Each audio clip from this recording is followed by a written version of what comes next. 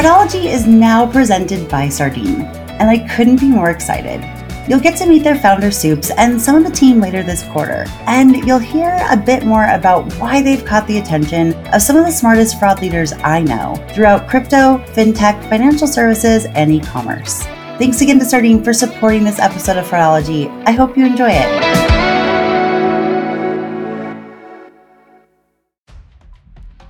Welcome to this week's Thursday episode of the Fraudology podcast, where we dive into the science and study of online fraud from the perspective of an e-commerce fraud fighter. I'm Carice Hendrick. And as I mentioned on Tuesday, I am officially moved in, or I guess we moved in quotation marks. We still have a lot of boxes, but we are in sunny Eastern Washington, and wow, there's a lot less rain here. Anyone that's familiar with Seattle knows that they are known for rain, and there's a reason for it. We left after the rainiest May in 74 years. So we are enjoying the sunny weather, and even with rain here over the weekend, it was just like light thunderstorms and a couple flash floods, and then it was done in 5 to 10 minutes. It was pretty remarkable. But you didn't listen to this podcast to hear about the weather in Washington State, so I will not talk about that anymore. I will say I am completely exhausted, but hope that this will still be a great episode, and I think it will be. To be honest, I have redone this outline twice, maybe 2.5 times, because there is so much going on, and I want to talk about all of it. But at the same time, nobody needs or is able or wants to listen to 4 hours of fraud news. Okay, maybe a couple of you, and I could probably name you, but not as many. So I will carry over some other things like more trends and stuff next week. But the 3 things I was going to talk about today are, the first one is a headline that reads FBI warns businesses of, and I'm putting that in quotation marks because it's an old fraud scheme, but it's back in several states. And this one I know many retailers with mortar stores are experiencing as well. It's interesting that it's coming from the FBI as well. That really makes it much more of a trend than just a couple of retailers that have mentioned it on my biweekly call, the last 2 calls, so the last month or so. But I will talk a little bit about that first. Then probably the biggest story I will talk about and probably spend the most time on is there are several class action lawsuits filed against very large banks, especially in the US, due to rampant fraud on the Zelle peer-to-peer money transferring app. There are a lot of lessons to learn of this, and I believe this is going to be a major shift. Banks manage fraud and deal with fraud and are liable for financial fraud that are not done on credit cards. And I think there are lessons we can all learn from that, whether you are in e-commerce or marketplace or fintech, or you work for a bank, or you're an interested party that enjoys listening to this. So I think that is definitely something that's going to impact some big change in the next few months, maybe year at the max. And then lastly, there was a New York Times article over this past weekend in regards to OpenSea. That's OPEN and then SEA, not the letter, but the ocean. If you're familiar with crypto or NFT at all, you know who I'm talking about, but they're the world's biggest crypto and NFT marketplace. And there are a lot of reports of thefts and fraud and lawsuits there as well. And so I think actually both of these last 2 stories have some very common themes. And it also shows a change in consumer attitudes towards scams and fraud and all that, as well as just how much it has quadrupled, if not, well, it hasn't even, I don't even know the exact numbers, but fraud has just exploded in the last 2 years, especially online fraud in various capacities. And so this is one way that the market or that consumers are really trying to change some things. So I will go into that quite a bit more later. But the first one I wanted to talk about was what's going on targeting retailers, especially those with brick and mortar stores. And I think that this is actually an effect of the fact that online fraud is getting harder to do, right? So the lower level criminals who try to use stolen credit cards or other things, other methods to commit payment fraud online are oftentimes discovered. I mean, obviously it depends on the type of fraud tool used. It depends on the person who's running fraud and how strategy works. There's a lot of subjective pieces. And I will probably say, and I probably have, and I probably will say this on almost every single episode, but not all fraud solutions are created equal. And so there are definitely some retailers that have different fraud issues depending on the tool that they use, as well as different levels of new fraud, right? Because if traditional payment fraud or a method, card testing or card cracking or whatever it's going to be, doesn't work on your website anymore, they'll often go to methods. And sometimes they go more sophisticated and sometimes they go backwards into old school things. And I think I have said this before. I know my former podcast partner said this before. I've heard other people say it as well, that honestly, the tools that fraudsters use don't really change. But the way they use them change sometimes, and the methods that they use change sometimes, and sometimes they'll modify them a little bit. The tools themselves don't really change. So this is something we saw 15, 20 years ago. It was rampant, even before there was internet. And there is phone calls, phone sales, and it's basically, it just works as simple as it sounds, right? So someone with a stolen credit card calls into a store at their local location, places an order, usually a large order. They especially love talking to sales reps that have commission because obviously you're probably going to silence that little voice in your head this sounds suspicious if you're realizing that you get a percentage of that sale. And this happens a lot at luxury goods retailers. I've worked with one of the largest in a consulting capacity, and this was definitely an issue that we needed to address when I worked with them. And so they call and they place an order on a stolen card, and then someone comes to pick it up. It's oftentimes not the person who calls, it's somebody they hire online. They pay through a peer-to-peer app, similar to Zelle or Cash App or Venmo or PayPal. And they just think that they're like running an errand, right? Or they might hire like a gopher through an app where you can hire people to do errands for you. So oftentimes the people who are picking up the items have no idea that they're involved in fraud. And then they'll either mail them or meet the person somewhere else. So because it is challenging to place orders online for a lot of companies with stolen credit cards, because our methods have gotten much better over the years, they've realized that calling into the store, there's no device ID. There's nothing really captured. They're keying in the sale, so they don't need the card present like they would if they came into the store. This is actually kind of a part of a bigger trend that Frank McKenna actually just mentioned on LinkedIn earlier this week, and that is the fraudsters are going old school. That's what he said, but I'll say it too, where there's a lot more check fraud than ever before. Frank sent some good articles on that. There's disability insurance claims targeting states via fax that have been fraudulent. I think I saw that there was like 40,000 claims faxed to the state of California that were all fraudulent. They're trying to go around the internet because they know that the internet captures a lot of signals that might make it obvious that they are committing fraud and a bad actor. So I wanted to share, there's a couple things that you can do if your company is faced with this type of fraud. One, and I think this is kind of the most common, is educating your sales associates in the store about not taking phone orders at all, or really making sure it's a customer you've had for a long time. But both of those are challenging to enforce and really especially hard if they're commissioned. But also fraudsters that call on the phone are really good social engineers. So they're really good at making it sound legitimate about why they need to place this phone order. And most people who are sales associates, I mean, I started out in retail and restaurants, but in retail, you're told your job is to provide for the customer and do what they want. So just educating your customer service reps or your sales associates in store not to take phone orders is not as enforceable and not foolproof, right? One thing that one very large retailer did a few years ago that worked really well, but I know not everyone can, depending on your POS system, is they just fully blocked the ability to key in a credit card transaction in their POS systems in the stores. Because of EMV, and then there's still the default to swipe in the US anyway, they've made it so that nobody, even if somebody calls and is very convincing and a sales rep wanted to key in the transaction, they just couldn't. But that also prevents in-store fraud when they might mess up the physical card or a copy of the card. They might damage the chip or damage the mag stripe so that you have to key it in because they know that there are less signals also from fraud from that too, from a physical standpoint. So, or maybe they didn't copy it down, right? Maybe they weren't able to program a computer chip or an EMV chip. So they just damaged it and put another card number on that card, or just wrote a card number on there basically. I mean, not with pen, obviously, but it's pretty easy to duplicate credit cards. It's not that expensive, unfortunately, to get the equipment. So it's possible to do. So anyway, that was one option.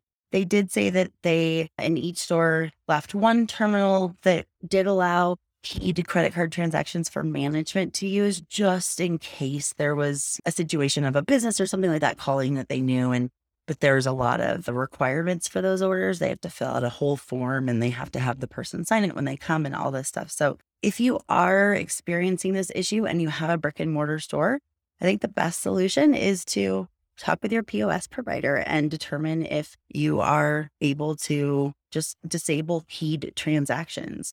That is a really good way. There's obviously training your frontline staff and your sales associates is important, but especially for big scale retailers, it's really a challenge to have those go across the board. So I thought that was a really good solution, and it's one done by a well-known company that's very reputable, and it has worked very well for them. They said they saw their fraud numbers go down very significantly on phone sales and just chargebacks in general in the stores. So take that for what it is, and I hope that's helpful for those of you who may be seeing this as well. It looks like the FBI is saying that it's happening in 7 states or 8 states, but I would say it's safe to assume it's happening everywhere. And I do know that in other parts of the world beyond the US, this does happen, but it's much harder for various reasons. So unfortunately, the US is still catching up on technology and all points of. Fraudology is now brought to you by Sardine. So what is Sardine? I mean, other than a small oily fish in the herring family, Sardine is a fraud tech platform that was ultimately built by fraud fighters for fellow fraud fighters with the features that they wanted in a fraud provider when they worked for companies within financial services, e-commerce, digital banking, and consumer lending. They're a team who geeks out on the same minute data that indicate a fraud pattern or anomaly as we do, and they run investigations every day. Sardine's product is even measured with the same KPIs as you probably are. More specifically, Sardine has combined more than 30 data providers into one tool for you, benchmarked for performance into a single dashboard and API that can be used for KYC, AML, and payment fraud detection. But crucially, they also allow Sardine customers to use their own data, to access their own data, as well as the results from all data providers they work with and the features Sardine has created as their customers, need to use them. There's no more mysterious black box that calculates the risk of new accounts, logins, or transactions and magically turns them into a score that was most likely based on attributes that look risky to other business models. For some clients, they use Sardines as their full stack for all account onboarding, transaction monitoring, case management, etc. Others use them as a sophisticated data provider. Basically, Sardine fits to you rather than vice versa. So if you want to see for yourself that the product you've always wanted finally exists, you can book a demo at www.sardine.ai or by clicking the link in the show notes for today's episode.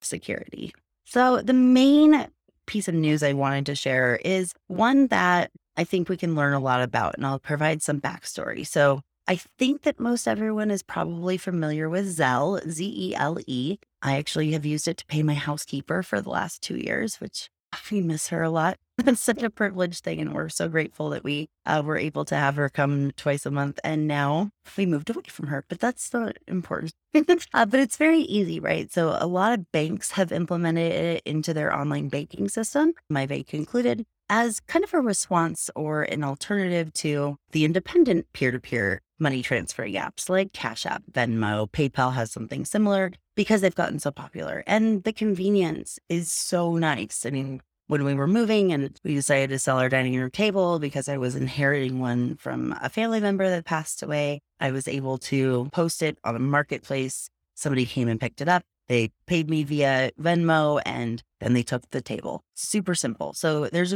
great things about it, but there's also, like with any innovation, there are always risks. And I have stayed away from talking about Zelle specific fraud for a while. I think primarily because the majority of those of you that listen are in e-commerce and marketplace and fintech and not banking fraud, but I actually know that there are several newer listeners that are on the banking fraud side. But also, like I mentioned earlier, I think there's a lot of things that everyone in fraud prevention can and should learn from this. So especially with all of these things happening now. So in the last month, Wells Fargo, Bank of America, Navy Federal Credit Union, TD Bank, and as recently as just last Friday, Capital One, have all been hit with class action lawsuits in this past month. The lawsuits claim that the Zelle service is not safe, and as a result of fraud, consumers lost money. There was an article in the New York Times in March stating that fraud on Zelle is flourishing, and I hope I can read my handwriting here. Oh, and that banks claimed that it's not their problem. Experts, including friend of fraudology Frank McKenna, believe that there are a lot more lawsuits to come. He named a few banks in a recent article that he published on Sunday, that he named a few that may possibly be next. But I think if you're a big bank and you have Zelle in your network, this is something that you should be very worried about. So the lawsuit against TD Bank states that Zelle comes with huge undisclosed risks, and that banks didn't include in the details of service or the terms of service for customers, as I flip my page. The lawsuit also said that TD Bank omits a key fact, that there is virtually no recourse to recuperate money lost due to fraud. So I'm going to stop here for a second. There is so much fraud on these systems. And I mean, there's a couple different kinds, right? There's the kind that's the money laundering piece, and they're setting it up as a depository system for loans or unemployment fraud, PPP, etc. We saw this big time during COVID in the US, where a lot of the DDAs, the deposit bank account numbers that were put in to accept claims, belonged to some of these peer-to-peer apps. So there's that kind of fraud. There's also some like tangential fraud on their corresponding credit cards and other things that some merchants have seen. But the majority of that actually is on the issuer. It's just that the merchants wanted to get in touch with someone there to let them know. And I've made a few introductions to do that over the last few months. But the majority of fraud is targeting consumers. It's what is known as victim assisted fraud, where they're called or they're emailed or something else, and they're told that they owe the IRS, which is our tax authority in the US, a lot of money. And the only way they can pay, sometimes it's through gift cards, other times it's through setting up a transfer. There are other more sophisticated ones that will say that they're from the fraud department of a couple of the biggest online merchants, and they will say that they were mistakenly charged $800 for an iPhone and that they just want to credit them back. They make them download an app that allows the fraudster to see everything, to have access to that phone. So basically malware. And then they say, okay, well, now that I can see your screen on your phone, let's go ahead and go into your account to see if that money has, left your account. And they're putting fear into the person, and they're just not thinking, and it's quick. We got to do this quick. And don't really give them a lot of time to go, wait a minute, would that company really call me and ask to see my bank account? I mean, it's just, and remember, these are things that probably to you and I seem pretty like no-brainers, but the majority of the world doesn't work in our world. They don't know about these. They aren't educated about them. So how can we expect them to know or to second guess it if we're not telling them about it?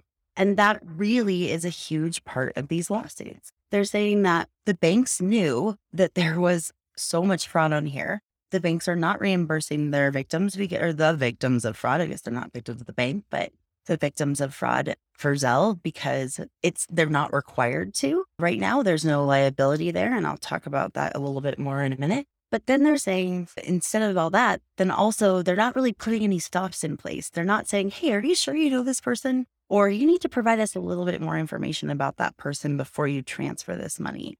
Or we're going to put this money on a hold for a little bit because it's a large amount and you've never used this service before, or whatever those indicators are. These lawsuits are saying that the banks haven't put those in place. And why haven't they put them in place? Well, could be because they don't really have liability. And then when a victim calls and says, oh my gosh, I was scammed for $1,500 or $5,000 or whatever, the bank just kind of shrugs their shoulders and says, I'm sorry, you're SOL, which stands for shit out of luck. I just realized that might be like a very Americanized thing.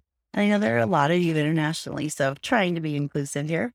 So basically the lawsuits go on to contend that all banks on the Zelle network know full well that with Zelle, they have a widespread fraud problem on their hands, but have failed to warn account holders of the risks or to protect those who have fallen victim to fraud. The lawsuit against Navy Federal Credit Union, Bank of America, and Capital One and Wells Fargo are all very similar. They say that customers aren't warned or educated about fraud tactics and methods, and there's virtually no recourse to get their money back once they realize that they were victims of scams. These lawsuits, along with a document called Reg E that was put out by the Consumer Financial Protection Bureau in the US last year, that Reg E basically signaled that banks may have to start having some liability there and having to pay back consumers. And so that has kind of made people in banking think, oh, this might be coming, but The CFPB is also not a regulating body. They're more of an advising body, similar to the Federal Reserve. So there are some people in Congress and are actually senators.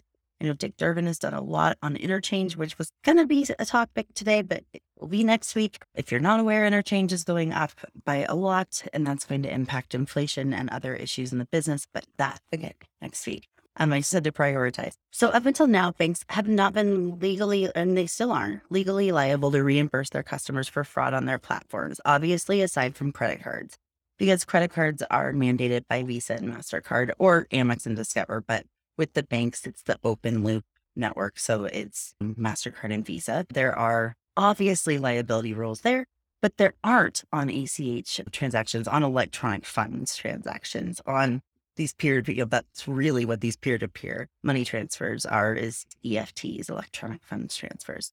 There's really no regulating body that has said, hey, this is your responsibility and that's your responsibility, like the card brands have done.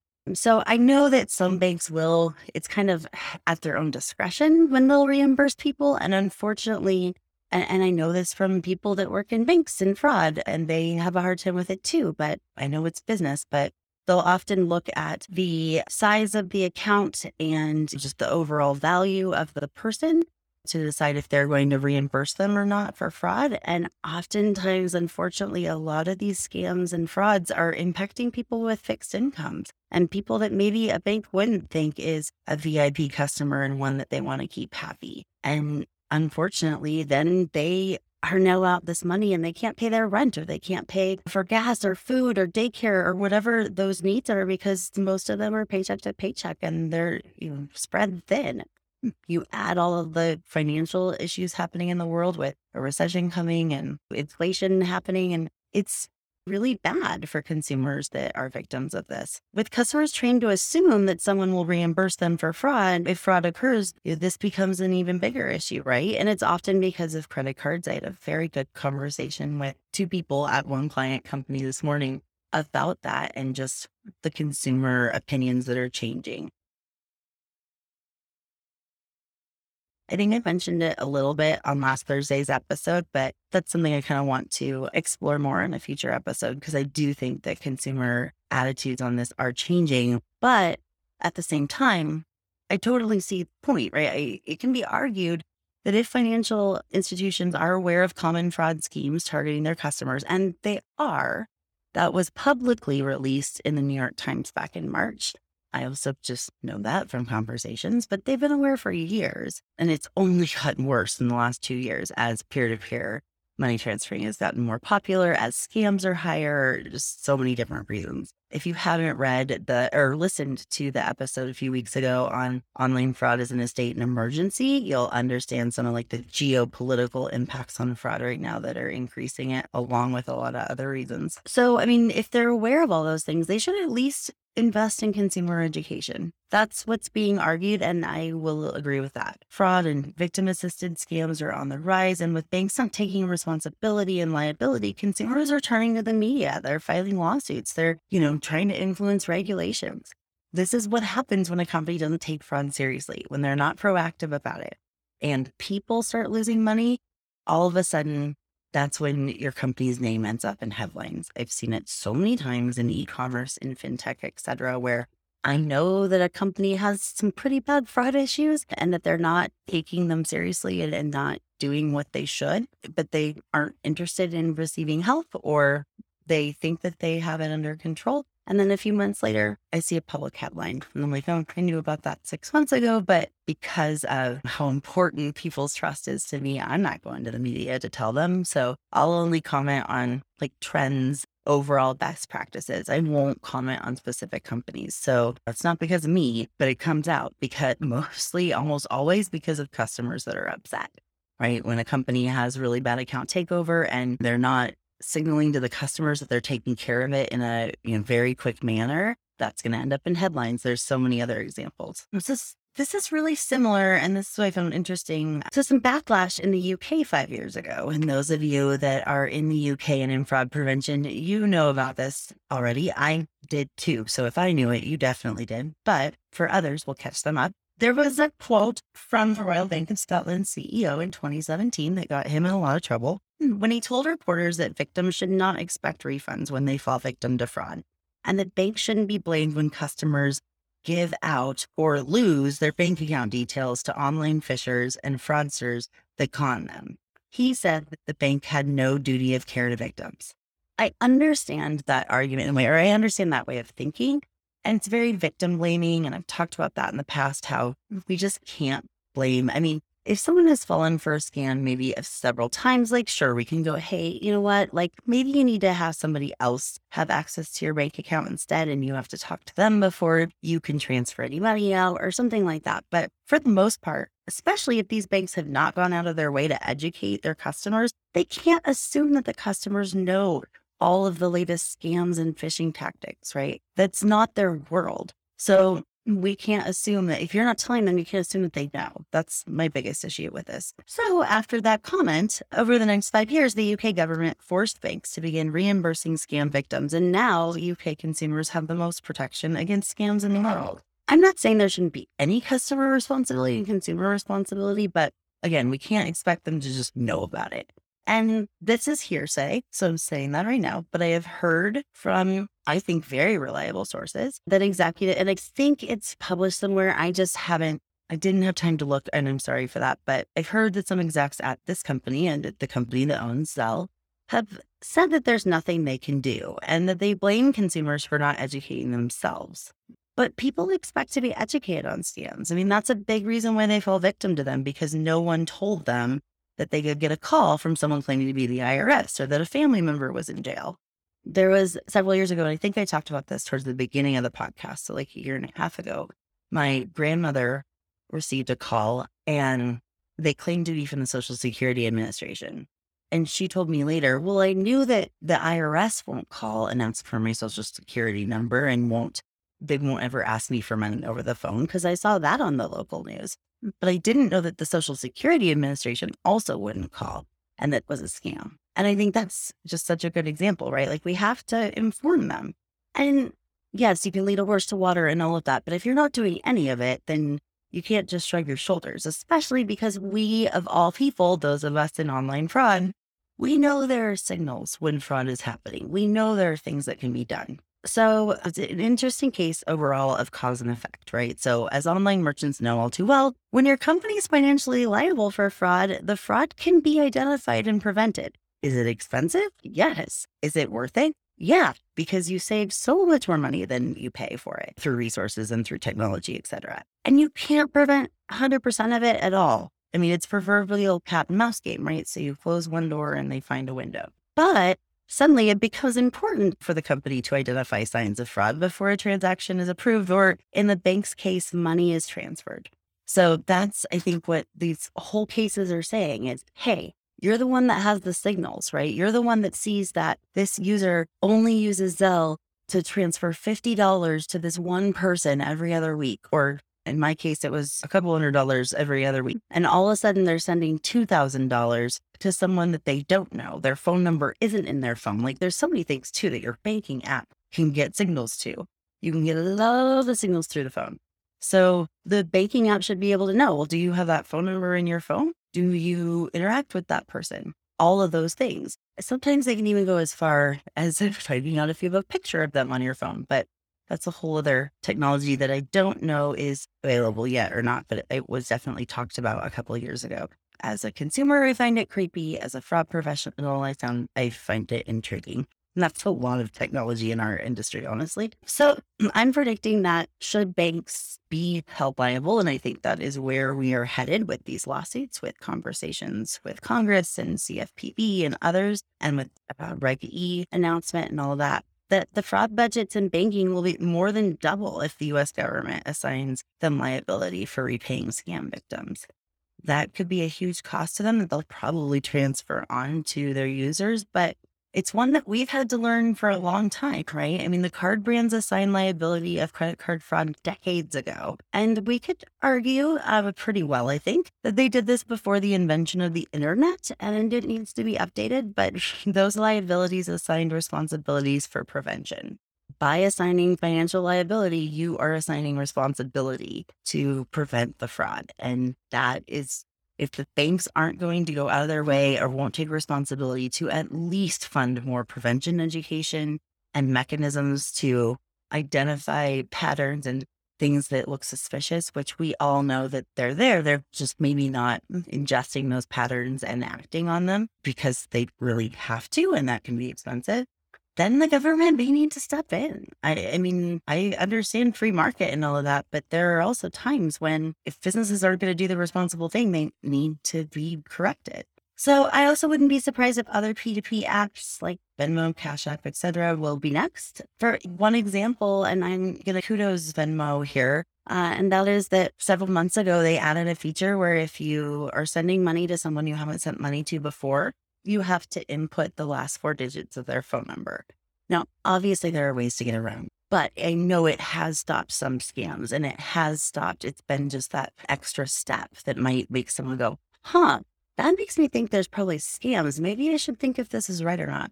Or they have to ask them or whatever it is, right? The person calling can say, oh, you're going to need the last 4 digits of my phone number. Here it is. But that is one step that they were able to do that the other apps, to my knowledge, haven't done. And overall, this is a good example of what can happen if companies don't protect their customers or their consumers, or at least educate them on common scams. Probably if you were playing a drinking game at the beginning of this, the word would have been education, and it would have been used a lot. So that leads us to the last story of the day I'm going to talk about. And this is very similar to things going on with Zelle.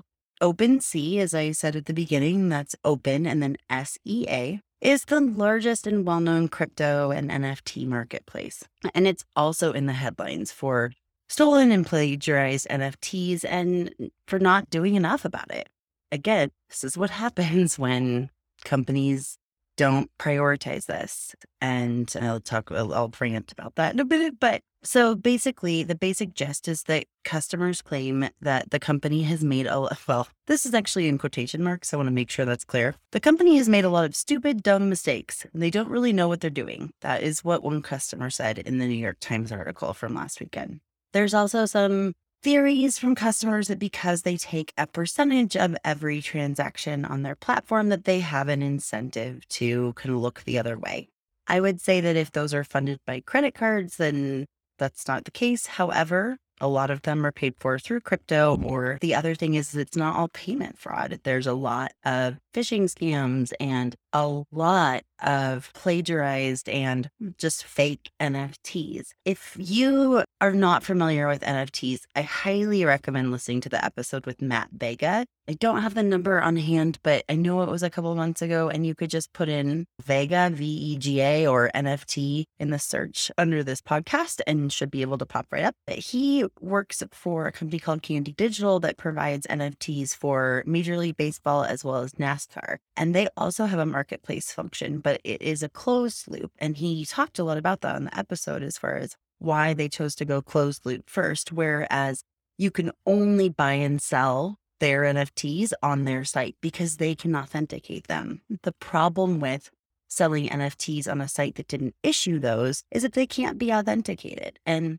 really, NFTs are nothing more than a link. I know people are going to get mad at me for saying that, but it's an image that is supposedly rare and all that, but somebody could just take a screenshot or copy it or copy the link or do an account takeover to your wallet where you're storing your NFTs and take those out. It's really rife with fraud. And I've been hearing that for months, but again, I don't name company names unless they're in hits. So if I called out everyone that had fraud, that'd be a long list. And I also wouldn't have as many friends or people that trust me to tell me. There's just a lot of phishing attempts and not enough account security for account takeovers and verification authentication.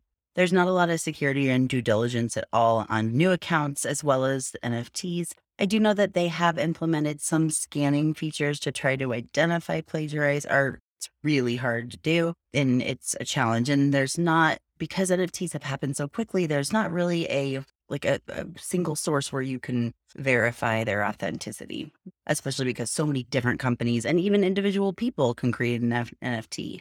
Matt Vega, along with Soups Ranjan and a couple other people that spoke at MRC on NFTs and crypto fraud, they actually took a selfie at MRC with the audience in the background and put it up on OpenSea as an NFT. So anyone can create them, and there's just not a lot of... Oh, the other thing is the plagiarized art.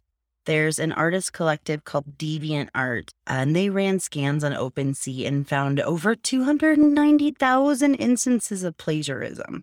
I don't exactly know the time frame of that, but that's a lot. And again, I'm not faulting them for it, but that's something that should have been thought of, and they should have put some protections in place to be able to further authenticate NFTs rather than just making it a full open marketplace. Because as anyone who's been in fraud or trust and safety in marketplaces knows, even if you're just the platform providing the purchase and the sale, you're going to be the one blamed because you're the one facilitating those sales and also taking a cut. And you're the one that sees both sides, right? You've got that 10,000 foot view. So you should be able to identify some patterns of fraud.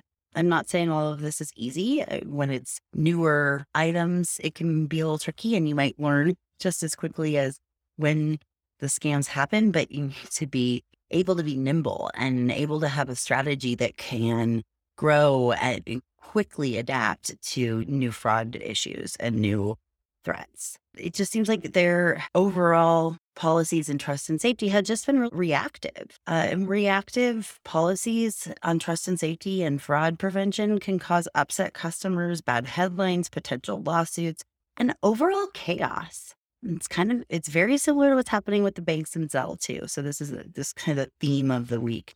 NFT sales have dropped 90% since September.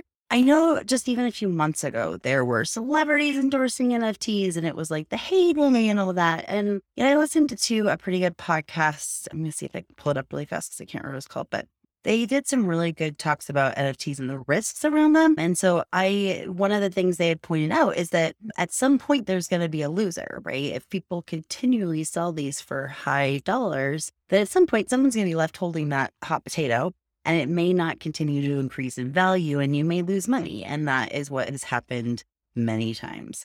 I think I even talked about a celebrity that had, was it Seth Green? I want to say it was Seth Green, who had show rights to create a TV show based on his Bored Ape NFT. His Bored Ape NFT was stolen out of his wallet because of a phishing scam, a targeted phishing scam. And because he no longer owned the NFT, he no longer was able to get the show right to make a TV show about this Bored Ape NFT character. I feel like all those words that just came out of my mouth right now, I wouldn't have ever said them even just a few years ago. So the name of the podcast that I found interesting, and it really talks a lot about crypto and NFT scams and fraud, it's called Scamicon. It's by Matt Binder. He has another podcast as well.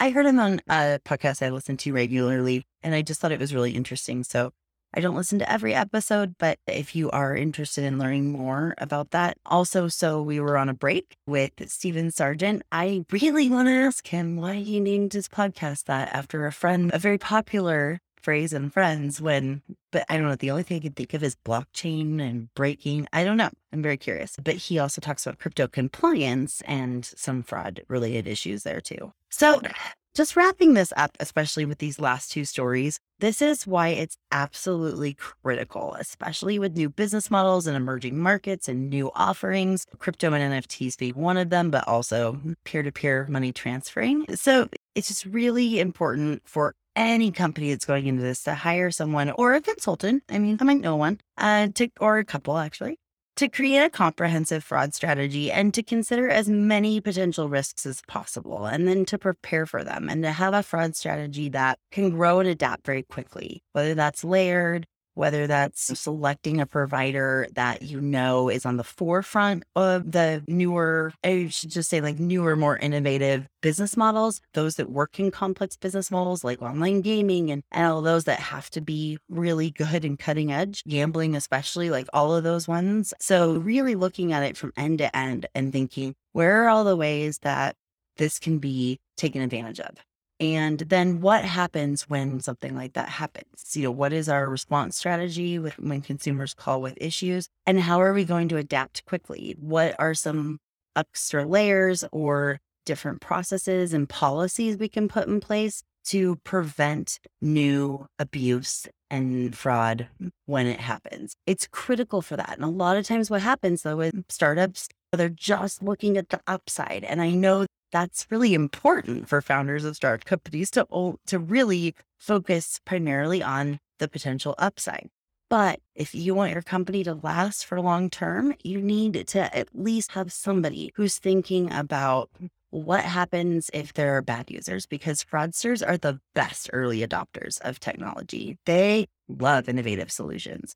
They love figuring out how they can, profit off of it and manipulate it and take advantage of it. But they also know that a lot of times with new businesses and new business models and startups, that they aren't thinking about risk right away. And so there's this window of time for opportunity for fraudsters to really take advantage. And that can be detrimental to startups. I have seen more than one startup take primarily because of fraud, or because whether it's chargebacks or whether it's these things where the customer's left holding the bag and they're not happy either. And by the way, those are customers that you're not going to get back. Those are customers on the banking side are withdrawing their money from these banks and transferring them to other banks. And maybe one or two customers doesn't have a lot of money, and that's fine. But when it starts being hundreds and thousands, that can have a real impact. Or if it's a marketplace platform or e-commerce or other kinds of consumer focused fintech, you're losing those customers, and you bet that they're telling a lot of people. They're telling their friends, they're telling their family, I got scammed on X. Don't go to this because you're going to lose money, or you could lose money. So there's so many reasons why it's important to think about risk from a comprehensive fraud strategy at the very beginning. And I realize I'm probably mostly preaching to the converted here, but I think that we all need to start preaching that this isn't just about the dollar value that you're going to lose. Even if you don't technically have liability, there's going to be a serious reputational issue. And even if you technically can just say, oh, we're open source and we just let whoever, whatever, and buy at your own risk, people are going to hold you accountable. And the market is going to speak to that. And especially for startups, it's critical to have a really good reputation. So I think that it's important for all of us and all of you listening to really socialize that within leadership, within your company, that it's so much fraud prevention is so much more than preventing losses in dollars. It's about retaining your customers. It's about good customer experience. It's about trying to avoid being in the New York Times and the Wall Street Journal for something negative. Those are all very important. And I think that having clear policies, educating customers frequently on new scams that might be happening on your platform. And remember the case study I shared a few weeks ago about the company that they kind of did an A/B test, and one half of customers got kind of these security measures forced on them, and the other half were educated about why they're important, why it's important to have a different unique password on their website. What happens if they don't? All of those things. And they saw a 10x increase in spend on the customers that were educated. Those customers felt like they could really trust that company, and they purchased more from them than from their competitors. That's huge. So huge. Being able to increase your sales by 10x is way better than just preventing a few chargebacks. I mean, now proving that you were able to do that by sales is more challenging. They did an A/B test, so they were able to confirm it, but there could have been other factors at play as well. And then in addition to educating them on new scams and just how to protect themselves and in turn protect your company, it's also really important to make it difficult to defraud your company and your customers. And unfortunately, not enough companies are able to do that. And I know that it's not always for lack of trying on the fraud department's part. It's also very important for leadership to understand the importance, to listen to those experts, to hire the right people, to select the right tools, just all of those things. It's so important. I've seen so many examples in the last several years of one of those things not happening, and then it just kind of snowballs. Fraud can get out of hand real fast, a spark, right? If the conditions are right, it can turn into a forest fire. And so it's very important to try to check all those boxes.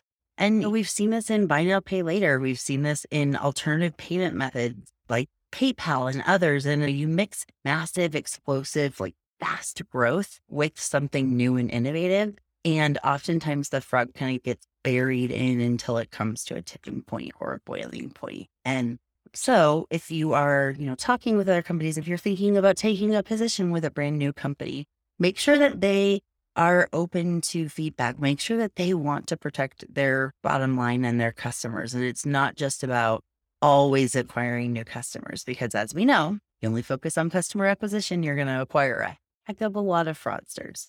So that's where I'm going to end today. I hope you've learned something. I always enjoy hearing from you and knowing what resonated with you, what was interesting to you, what you want to learn next. That's super helpful.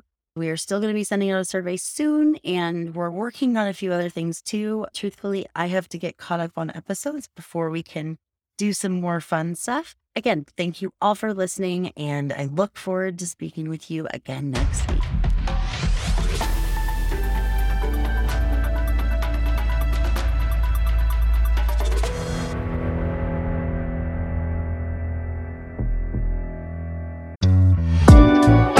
Thank you again to Sardine for sponsoring this episode of Fraudology and for supporting information sharing and collaboration across the FraudFighter ecosystem.